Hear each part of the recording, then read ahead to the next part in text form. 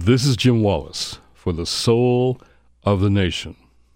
When a small group of older church leaders, calling ourselves elders, from across the Christian families, went on a retreat together last Ash Wednesday, we felt an obligation to speak as followers of Jesus into the moral and political crisis where we find ourselves.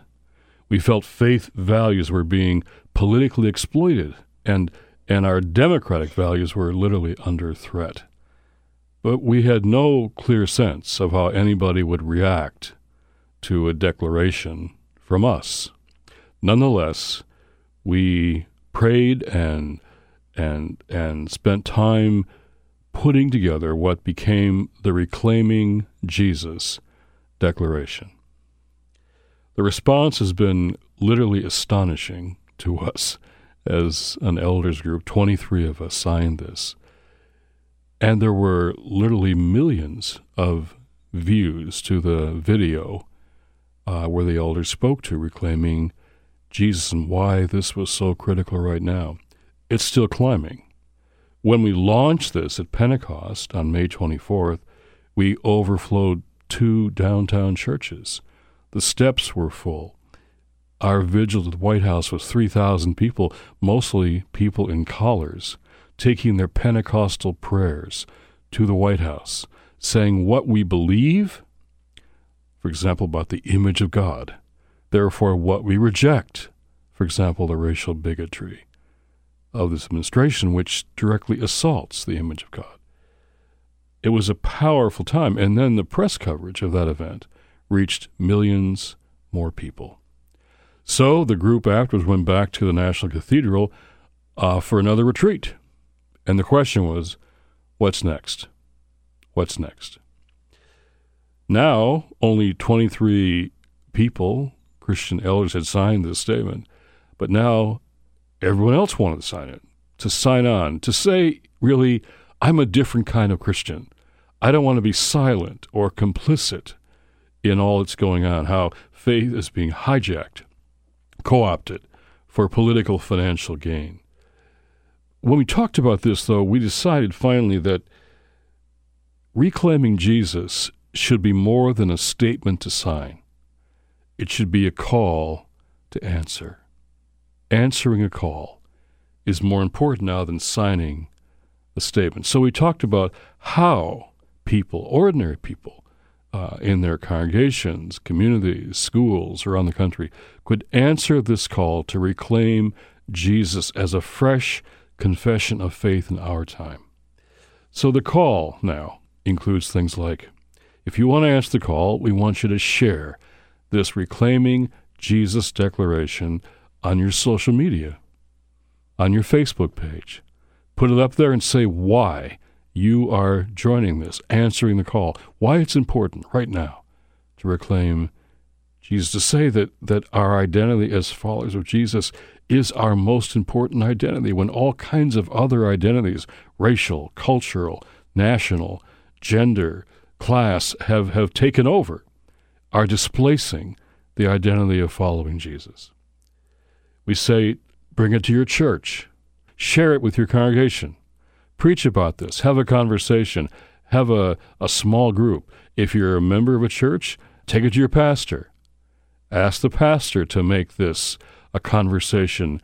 Act upon what this means. Reclaiming Jesus shouldn't be just a statement that was released or was preached on the steps of a church and in front of the White House, but now goes into the country. Into our congregations, our communities, our schools, our workplaces, where people of faith who say they are believers in Jesus would now ask what it means to be followers of Jesus in the face of such attacks on immigrants and refugees going on every day, kids being ripped away from their parents, the truth being compromised, denied day after day. A kind of leadership that isn't serving but is dominating, women being spoken of and treated in the ways that we see going on, that these are for us faith issues. They're not just political issues. These are faith issues.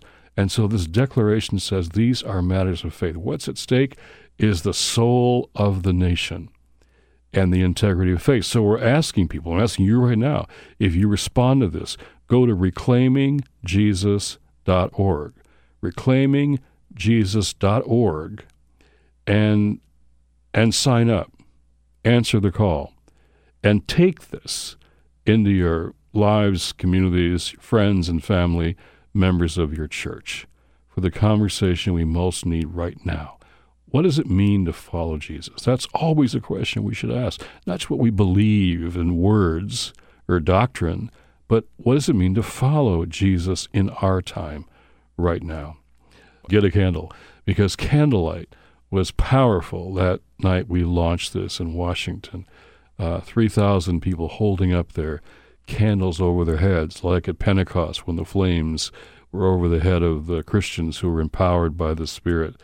We're going to have times in the weeks and months ahead of national emergencies, constitutional crisis, or real assaults on vulnerable people. And wouldn't it be a powerful thing to see groups of Christians and people of other faith traditions, and some people who are responding to this don't have any faith at all, but they like to see Christians saying, let's be followers of Jesus. A lot of people who aren't Christians, they've been hurt by the church, they see the hypocrisy, they see the judgmental, they see so many bad things about us. When they see Christians saying, it's time to follow Jesus, they like that too. And so what if we could see candlelight prayer vigils across the country? We've seen that before in South Africa, the Philippines, in East Germany, when candlelight helped bring down the Berlin Wall. And South Korea this past year, candlelight prayer vigils have made a difference in the world. So I'm saying answer the call. If this resonates with you, answer the call. Go to reclaimingjesus.org. And Bishop Michael Curry, who preached that wonderful sermon at the royal wedding, he and I have an email response. We'll get right back to you and say thank you for your courage and your support. And now if you give us your name and your email and your zip code, we will sustain you. We will send you monthly reflections from the elders. I know it's harder to make a commitment than to just watch a video. I know that. It's time that we not just say what we think and what we sign on to, but what we're going to do. So it's time for us to answer the call to reclaim Jesus. I invite you to do that at reclaimingjesus.org. This is Jim Wallis with the Soul of the Nation.